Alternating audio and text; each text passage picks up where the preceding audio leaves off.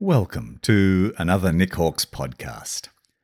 The new atheists, such as Richard Dawkins, Sam Harris, and Christopher Hitchens, claim that the New Testament accounts of Jesus are nothing but unreliable ideas passed on like Chinese whispers, containing nothing but hearsay upon hearsay. And as such, the New Testament accounts of Jesus are unreliable and fictitious. Well, in order for new atheists to perpetuate such falsehoods, they actually need to avoid scholarly research. And they've been very successful at this. They give little evidence of having done more than paddle around in the shallow end of Google, re-quoting anti-Christian rhetoric.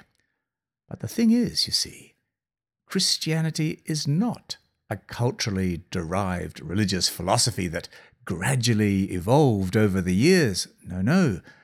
Christianity is based on concrete historical events. And this claim is hugely significant and very bold, because if it can be shown that the New Testament accounts of Jesus are nothing but myths and exaggerations formed incrementally over the years by its overzealous adherents, well, Christianity disappears in a puff of smoke, leaving nothing behind but moralistic platitudes. So let's take a look at the historical integrity of the gospel stories of Jesus in the Bible. The Apostle John, the disciple who was closest to Jesus, begins his epistles with these amazing words. He says, "That which was from the beginning, which we have heard, which we have seen with our eyes, which we have looked at and our hands have touched, this we proclaim concerning the word of life. The life appeared, we have seen it and testified to it, and we proclaim to you that eternal life, which was with the Father and has appeared to us. We proclaim to you what we have seen and heard, so that you also may have fellowship with us." You see here that John is making it quite clear that he's writing from his first-hand experience of Jesus. He is not at all interested in teaching myths that might have occurred about him at some sort of later stage. And the Apostle Peter and the other apostles said very similar things. Luke records them in the book of Acts, saying, quote, "We are witnesses to these things." The Apostle Paul was equally passionate about accurately transmitting Jesus' words and actions, because he understood that the revelation that he had of Jesus, his personal revelation, and the truths handed to him by the apostles were a sacred entrustment that he needed to pass on faithfully in an untainted way. The Apostle Luke, who wrote the gospel accounts of Jesus' life, took real pains to research all that happened in the life of Jesus using first-hand accounts of the apostles. And he begins his gospel saying this, quote, "Many have undertaken to draw up an account of the things that have been fulfilled among us, just as they were handed down to us by those who were the first eyewitnesses and servants of the word.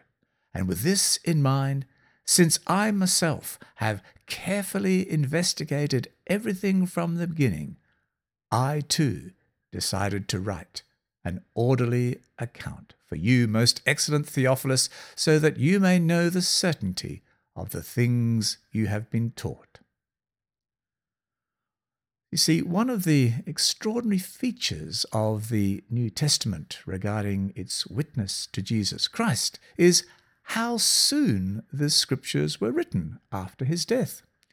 There is no hint of the theology of Jesus gradually being fabricated by over-imaginative Christians in the years after Jesus' death. No, far from it.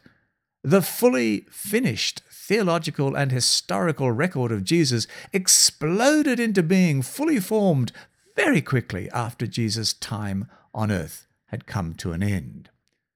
And what is more, we have an incredible number of early New Testament manuscripts that give us the assurance that what was written with an easy living memory of Jesus is what we are reading today. The earliest piece of New Testament manuscript found by archaeologists is a tiny piece of papyrus found in Egypt. It is known as P52, and it is thought to have been written in about 90 to 150 AD, possibly just 30 years after John wrote it. How about that? And because so many early copies of the New Testament text have been found, the different texts can all be cross-checked for accuracy. And remarkably, the texts have been found to retain an accuracy of over 99%. And in archaeological terms, this level of accuracy, it's quite unheard of. It has no parallel. So please don't dismiss the gospel accounts of Jesus in the New Testament as unreliable. As with multiple accounts of any event, of course they differ slightly, but the accounts are remarkably consistent. They tell the story of God coming to us as Jesus to rescue us back to himself. So please don't miss out on it. I'm Nick Hawkes.